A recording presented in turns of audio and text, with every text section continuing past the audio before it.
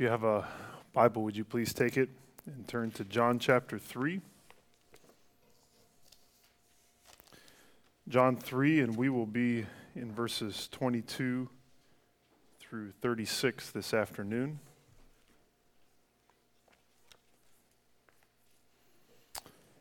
The natural desire of our hearts is to increase, to become greater. Some of us may even achieve some sense of greatness in our eyes or in the eyes of others.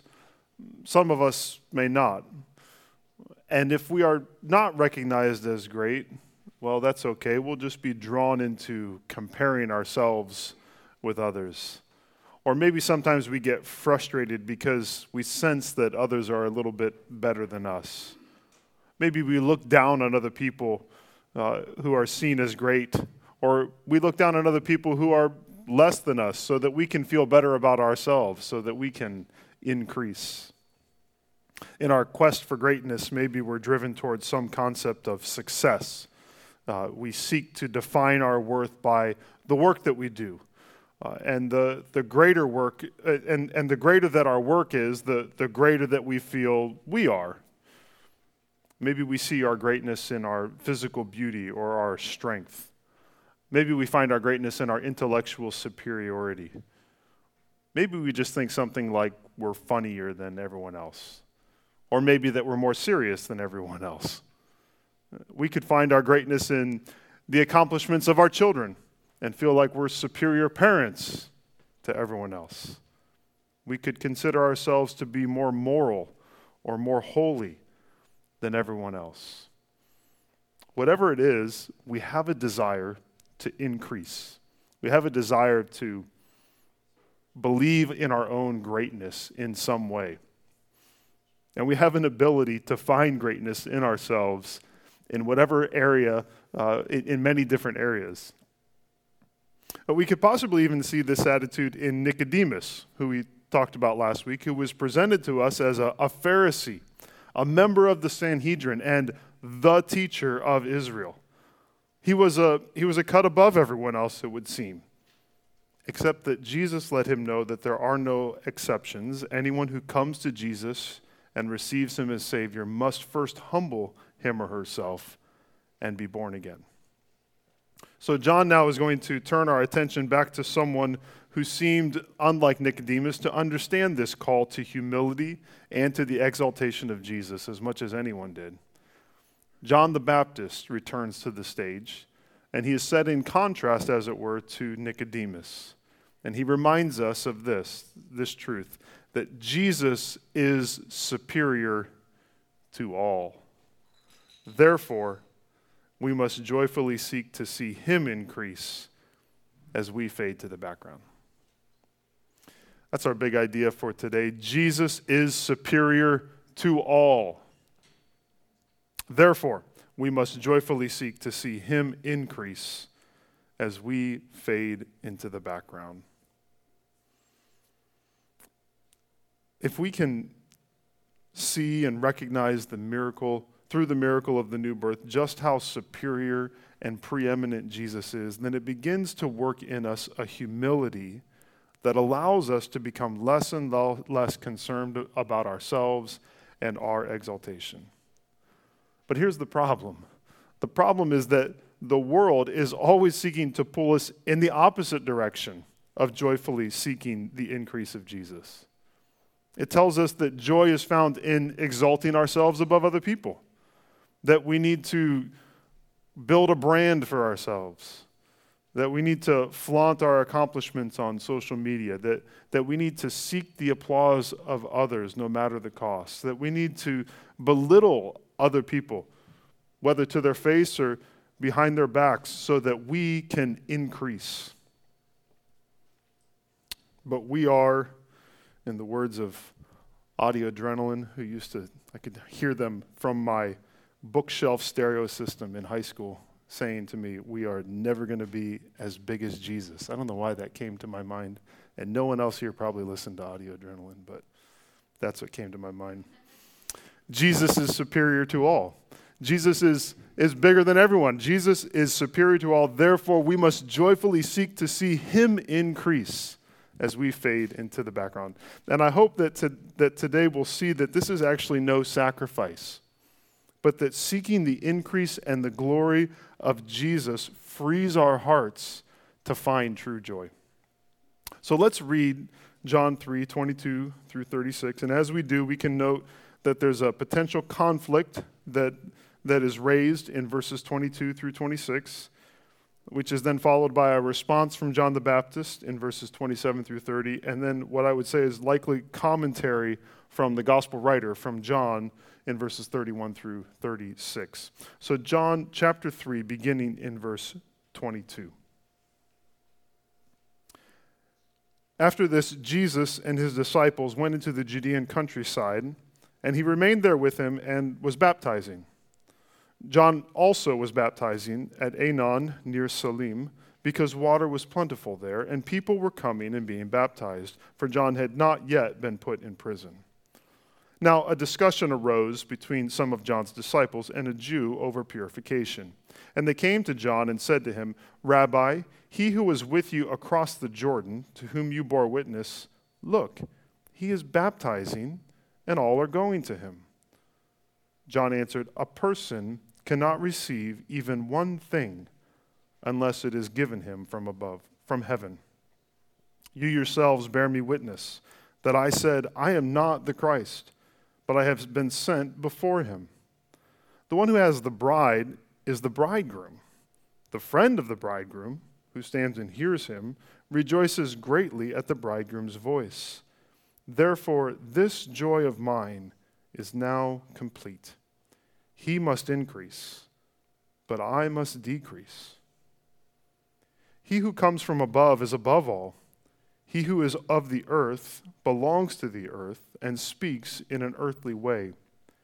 He who comes from heaven is above all. He bears witness to what he has seen and heard, yet no one receives his testimony. Whoever receives his testimony sets his seal to this, that God is true. For he whom God has sent utters the words of God, for he gives the Spirit without measure. The Father loves the Son and has given all things into his hand. Whoever believes in the Son has eternal life. Whoever does not obey the Son shall not see life, but the wrath of God remains on him. Jesus is superior to all, therefore we must joyfully seek to see him increase as we fade to the background. Let's begin by looking at verses 22 through 26. And I want to head this section with a question that the disciples often argued about, which is, who is the greatest? Who is the greatest? Verses 22 through 26. There's a potential rivalry and conflict that John sets up for us in verses 22 through 26. We're told that Jesus moved away from Jerusalem and went out into the Judean countryside to be with his disciples. But we're also told that he was baptizing people. Now, the first few verses of chapter 4 make it clear that Jesus himself did not actually baptize anyone, but it was his disciples who were doing the actual baptizing. And in those verses, it's made clear that at that point, there were more people that were going out and looking for Jesus and for his disciples than were going out and looking for John. So a shift has happened. But here in verse 23, we're told that John is still baptizing. And while he had moved on to a different location for some reason, people were still coming to him and still being baptized by him. Verse 24 notes that this was all happening before John had been thrown into prison. In other words, it's still early on in the ministry of Jesus. Now, back in John chapter 1, we saw that John the Baptist was creating enough of a stir in that area that the Jewish authorities were sent representatives to figure out what was going on. And this description here helps us to see that there was a significant impact from John's ministry, that this was not a small thing. There's no numbers that are given for how many people were baptized. John didn't have to report to anyone, I guess, and no one was keeping track, it doesn't seem. But the impression is that there were a lot of people that were coming out to be baptized by him. And now his ministry of repentance and preparation is combined in some ways with the ministry of Jesus. So this is a significant thing that is happening in Israel. But there's also significant potential for some sort of a clash to happen at this moment. If you're driving around town and you see a Heine Brothers starting to go up across the street from a Starbucks, then you assume that maybe there's some sort of a rivalry happening, right? Or if Chipotle sets up next door to Qdoba, you can't help but wonder if, maybe there's some sort of business clash that's happening here. In this situation, there could be a sense in which we say, well, John was baptizing first, but why are Jesus and his disciples kind of doing the same thing? Are they trying to take over? Are they trying to steal John's thunder? And that's certainly what John's disciples seem to be thinking. However, their frustration with Jesus is actually the second conflict that's raised in the text. The first talks about this conflict between them and a Jew about purification. They're arguing about purification. Now, why is that brought up here? Because it seems to be brought up and then just sort of laid to the side. We're not even really told exactly what it was about, and the conversation moves on very quickly. But I think what it does is it shows us that these guys, the disciples of John in particular, are not moving forward. They're still having old arguments about old issues, not realizing all of the newness that Jesus was bringing. And I say that because if they had been paying attention, then they would have known that any question about purification had already been solved. It had already been solved at Cana when Jesus filled the water jars that were used for purification rites with the new wine of the kingdom. And not only that, but Jesus also made it clear that he was fulfilling the promise of the new covenant, specifically in the fact that through him, people could be born again by water and spirit, he tells Nicodemus. Any discussion about purification had to reckon not with Jewish purification rites and not with John's baptism, but rather with the coming of Jesus and the new wine and new water of purification that he was bringing. But those guys aren't talking about those things. I think like them, sometimes it's easy to get caught up into arguments that don't really matter. And specifically, we can find ourselves splitting hairs on matters that the coming of Jesus makes obsolete. There's so much newness in the work of Christ that if we would spend more time contemplating how his coming has actually transformed everything, then we might realize that he is the answer to all of the arguments that we have with one another, that he can bring everything into a correct focus. So we should often be asking one another, how does the coming of Jesus change the way that we talk about all these old issues? Now again, though, the main issue in this text has to do with the fact that Jesus was baptizing people and was, we might say, taking business, as it were, from John. It's clear that John's disciples remember that John had testified about Jesus, that he had said that Jesus was the Lamb of God who would take away the sin of the world, but they still feel a loyalty to John. They may even have resented some of the ways that John was acting, the way that he had sent Andrew and John the disciple away to follow Jesus. And they want to know what John thinks about all of this. So there's this potential clash, and it's brought to John. John, what do you think about this? And we don't have to guess what his response was because John makes his thoughts very clear in verses 27 through 30. And this is what he teaches us. Joyfully embrace the opportunity to decrease. Joyfully embrace the opportunity to decrease. I think John's in a potentially tough place. Just think about it. He's watching all of the people who had been following him start to leave and go somewhere else. That's kind of a shot to your pride. Could make you feel like you've done something wrong. And yet for John, it actually doesn't seem like it was a very difficult situation because he had come to grips with his role a long time ago. He knew, John 1:31, that the reason he came baptizing with water was to reveal Jesus. He knew the day was coming when he was going to fade into the background. He knew that his ministry was for a specific purpose, for a specific time, and then it would be over. In verse 27, John responds to a very specific issue that was raised by his disciples with a very broad principle. But it's a principle that helps us understand this whole chapter. I think it's one that's going to help us with the Gospel of John as a whole. And in the New Living Translation, verse 27 reads like this: "No one can receive anything unless God gives it from heaven." That's the principle. No one can receive anything unless God gives it from heaven. Fairly easy to understand. Kern's Kitchen has the copyright on the term Derby pie. So you can get a chocolate nut pie from other places. But if you want a Derby pie, it has to come from Kern's. Nobody can receive a Derby pie unless it comes from Kern's.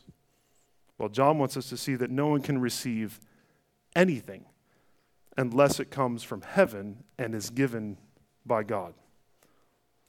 Why will we pray before potluck and give thanks for all of the food on the table?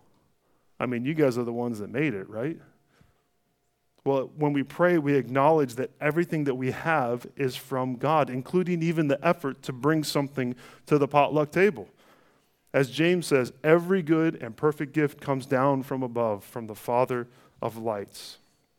This is a general principle, but one that we would do well to constantly acknowledge in our lives, that God is the one who gives us everything. He gives us our daily bread. No one can receive anything unless God gives it from heaven. John is saying here that his ministry and his calling were given from God. And that ministry was one of pointing to the Messiah, not of being the Messiah. He tells his disciples, I was clear about this from the beginning. I told you, and I told anyone who asked me, that I am not the Christ. I've simply been sent before him to point to him. And then John gives this wonderful illustration about a bride, a groom, and a best man, or what he calls the friend of the groom. I'm going to show you a picture. Maybe. I knew it wasn't going to work. Okay, I'll show you later. It's a picture of Andrew and I's wedding. Actually, it's a picture of my friend Mike Schuster. He was my best man. But if you look at that picture, you would see Andrew and I, and you probably wouldn't really notice Mike standing there unless I said, hey, this is a picture of Mike. Because the picture's not about Mike. The picture's about Andrea and I. And so when we think about that, when we think about this idea that the best man, the friend of the bridegroom, is not the focus. The day is not about him. But John isn't simply saying that the wedding isn't about the best man. He's saying that the best man doesn't want the day to be about him. Rather, he's thrilled and he is full of joy that his friend is getting married. He's helped with all the preparations. He knows how much his friend loves the bride, and he's as excited as anyone that this union is happening. He doesn't go to the reception and say, I wish the ceremony would have focused a little bit more on me. That'd be weird, wouldn't it? I mean, I think that attitude would reveal that person actually wasn't a very good friend to the groom at all. To that end, D.A. Carson writes this. He says, for John the Baptist to have wished he was someone else, called to serve in a way many would judge more prominent, would simply be covetousness by another name.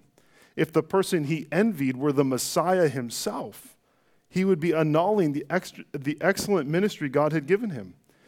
Deep discontent over God's wise, sovereign disposition of people and things would in that instance betray not only unbelief and faithlessness, but the worst form of the perennial human sin, the arrogance that wants to be God and stand where God stands.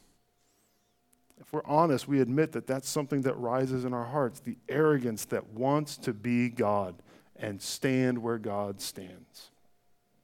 But that's not John's desire, is it? He holds no grudge against Jesus. He's not bitter. He's not angry. He's not seeking to stand where God stands. Rather, he is thrilled that people are following Jesus. And he summarizes his attitude in this phrase, he must increase, but I must decrease. He must become greater while I fade to the background. The word must here communicates that this is God's will. There's no other option for John to decrease for John other than to decrease so that Christ can increase. That is God's will. And John doesn't kick against the will of God. He joyfully embraces it. It is what must happen, and it's what John wants to happen. For every follower of Jesus, and in fact, in some sense, for every person in the world, the will of God is for Jesus to continually increase. That is God's will. It's for God, for Jesus' glory to fill the earth more and more and more. And the invitation of the gospel is to confess that we have sought our own glory, but now, having been born again into a new way of thinking, we actually want to joyfully embrace the opportunity to decrease so that we can be a part of God's will, his will that Jesus would continually increase. Now, if that sounds like bad news to us, the idea of decreasing, we don't like that. If that's bad news, then it means that we need to allow the newness of the kingdom and its principles to seep down a little bit deeper into our souls so that it can root out all of the self-centeredness that is in us through the influence of the world and the flesh and the devil. Because God is not calling us in this decreasing. He's not calling us to misery. It's an invitation to embrace the opportunity to decrease. And in that invitation, he is calling us to joy. John is not sad. John is happy at the opportunity to decrease. The will of God is the exaltation of Jesus above everything, and we are invited into the happiness of that will. We're invited to walk away from the never-ending misery of seeking our own glory into the never-ending joy of seeking the glory of God. Now, that doesn't mean that we don't strive for greatness or that we don't have ambition in our lives. John had an amazing, powerful, world-changing ministry. It just means that we're seeking God's glory in everything that we do. We don't need status, we don't need praise, because we're seeking to deflect all praise to God alone. So if we don't get any glory in our lives, we're fine. And if we lose our status at some point, we're fine. There's no pressure to hold on to some former glory. When you think about, there's many people, there are many people who have reached some level of acclaim, even some level, we might say, of fame. And there's a compulsion to hold on to it at all costs. They don't stop working. They push against the natural processes of aging. They continually strive to be consistently relevant. What if John had done that? What if John had tried to hold on to his position or tried to exalt himself a little bit higher? What if he decided that on the route out to where Jesus' baptism location was, he was going to put up a billboard that said, come to the original baptizer. It's over this direction. This is where it all started, You could see him standing there in the water, his ministry having become like some sort of a roadside attraction that was all the rage in 1965, but now it just looks kind of worn down and hokey. You guys ever been to one of those, where it was cool at some point, but now we need to move on. And that's what we become if we fail to release all glory to Jesus. Even worse, we end up seeking to rob God of the glory that is due to him and to him alone. Instead, our hearts say with John, he must increase. That's what's going to happen, and I'm going to joyfully embrace that.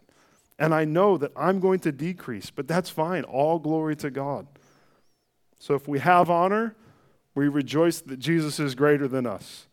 And if we lose honor, we still rejoice because Jesus never loses his. He is always superior, which leads us to verses 31 to 36, where we're invited to joyfully announce that Jesus is superior to all. John first told us that we can joyfully embrace the opportunity to decrease, and now verses 31 through 36, we see we can joyfully announce that Jesus is superior to all. And this is where our hearts are crying out to the scriptures and to God, show us Christ, show us his superiority. If verses 16 through 21 are John's divinely inspired commentary on Jesus' conversation with Nicodemus, then we find actually the same thing happening here in verses 31 through 36. John, the apostle and the author of this gospel, is drawing together the themes that we've read. I think he's even dipping back into that conversation with Nicodemus. And in the process of doing that, he tells us more about who Jesus is and calls us to believe and to trust in him because he is superior to all. What makes him superior? I'll give you 4 things that make Jesus superior that I think John's pulling out here. Number 1, he comes from the presence of God. Jesus comes from the very presence of God. I think we'll see in coming weeks that John's emphasis on Jesus' origins and the crowd always wanting to know where Jesus came from is all over this gospel. And here John tells us what we saw in John 1:1 and following, that Jesus has come from the very presence of God. And because of that, he is above everyone. John the Baptist knew that there was no way that he could ever surpass Jesus. Why? Because he was from the earth. His birth was miraculous. We know the birth of John the Baptist to Zechariah and Elizabeth was miraculous, but it was also natural. But not so with Jesus. Jesus' conception was unlike anyone before or anyone since because he was coming from heaven to earth. And his heavenly origins means that he is superior. He is the only one who has ever come from heaven, and therefore he is superior over all. This also means, secondly, that he speaks the words of God. What makes him superior? He speaks the words of God. Now, John the Baptist also spoke words from God, just like all the Old Testament prophets did before him.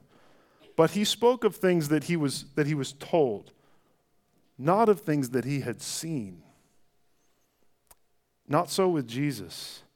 Jesus spoke of things that he had seen and that he had heard. I can look at a picture of the Grand Canyon and tell you how magnificent it is. I can read facts about it and list those off to you. And what I say, there can be some truth in it. But if I'm not mistaken, the Cottrell family could say, yeah, well, we've been there. We stood on the edge. We saw how big it was. We felt the wind. And Karis right now has a better idea of how great the Grand Canyon is than I will until I go and see it, right? And so there's this sense in which Jesus speaks unlike any prophet before him. He speaks of what he had seen and what he had heard from God.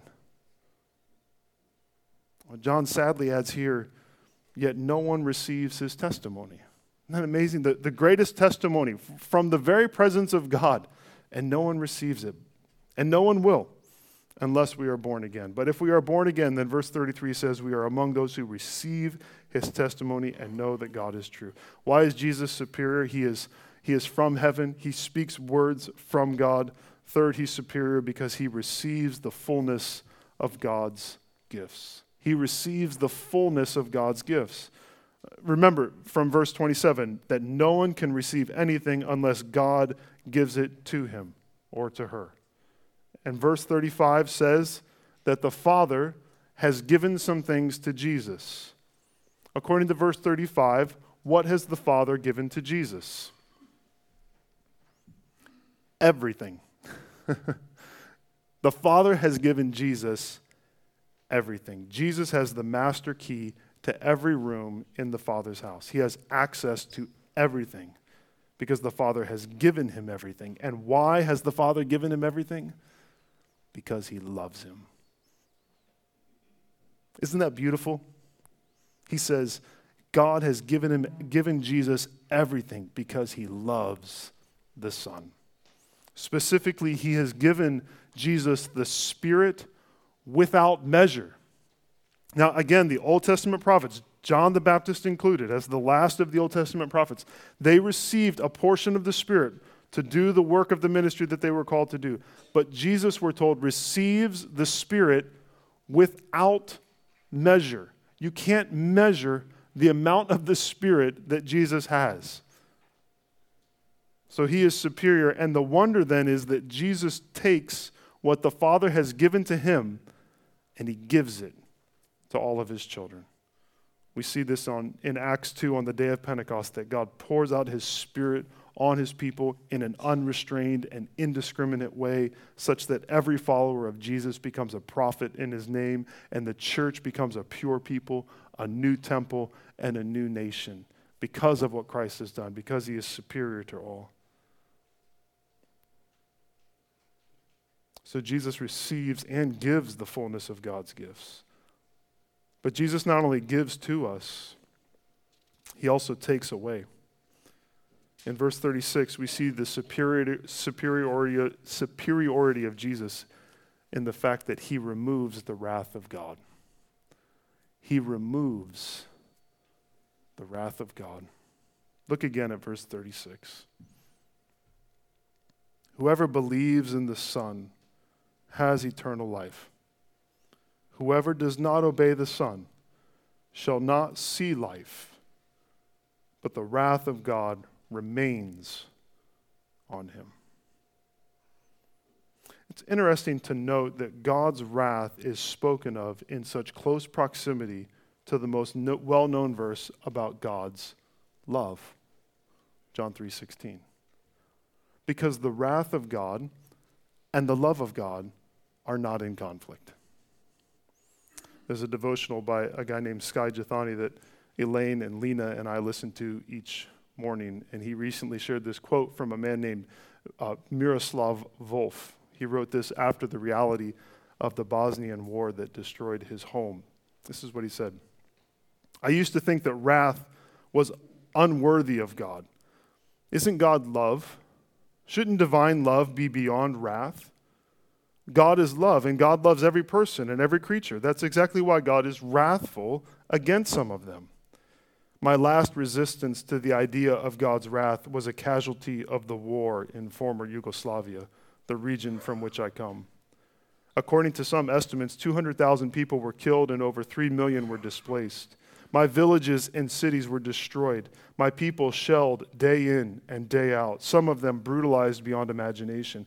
And I could not imagine God not being angry. Or think of Rwanda in the last decade of the past century, where 800,000 people were hacked to death in 100 days. How did God react to the carnage? By doting on the perpetrators in a grandparently fashion? By refusing to condemn the bloodbath, but instead affirming the perpetrator's basic goodness? Wasn't God fiercely angry with them? Though I used to complain about the indecency of the idea of God's wrath, I came to think that I would have to rebel against a God who wasn't wrathful at the sight of the world's evil. God isn't wrathful in spite of being love. God is wrathful because God is love. And God is wrathful against us because of our sin, because of the evil that is in us, because of our desire to take God's place in the world and to increase above him.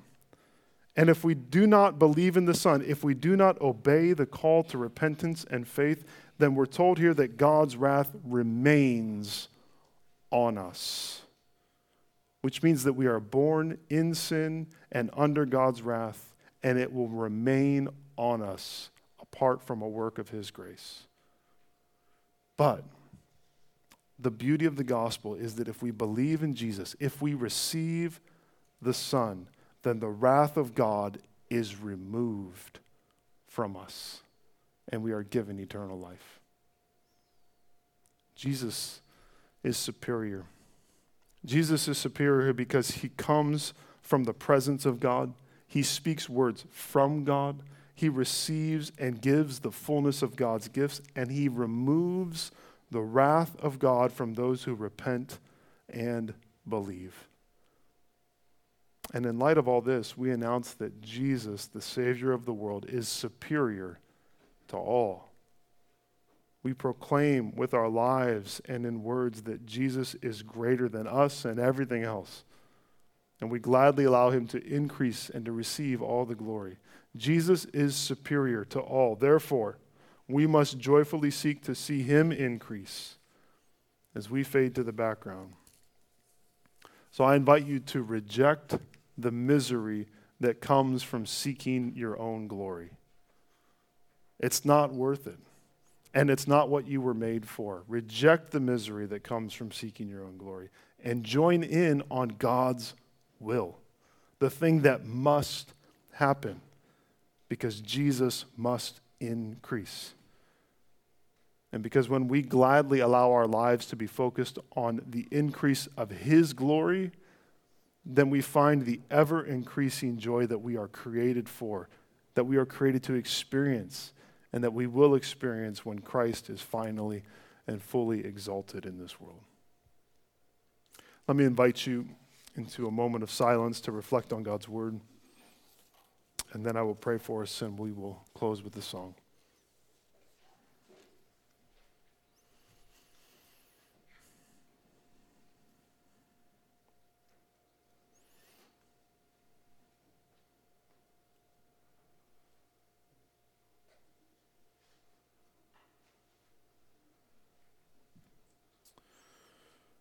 Father, I feel the feebleness of my words to communicate the depths that are here.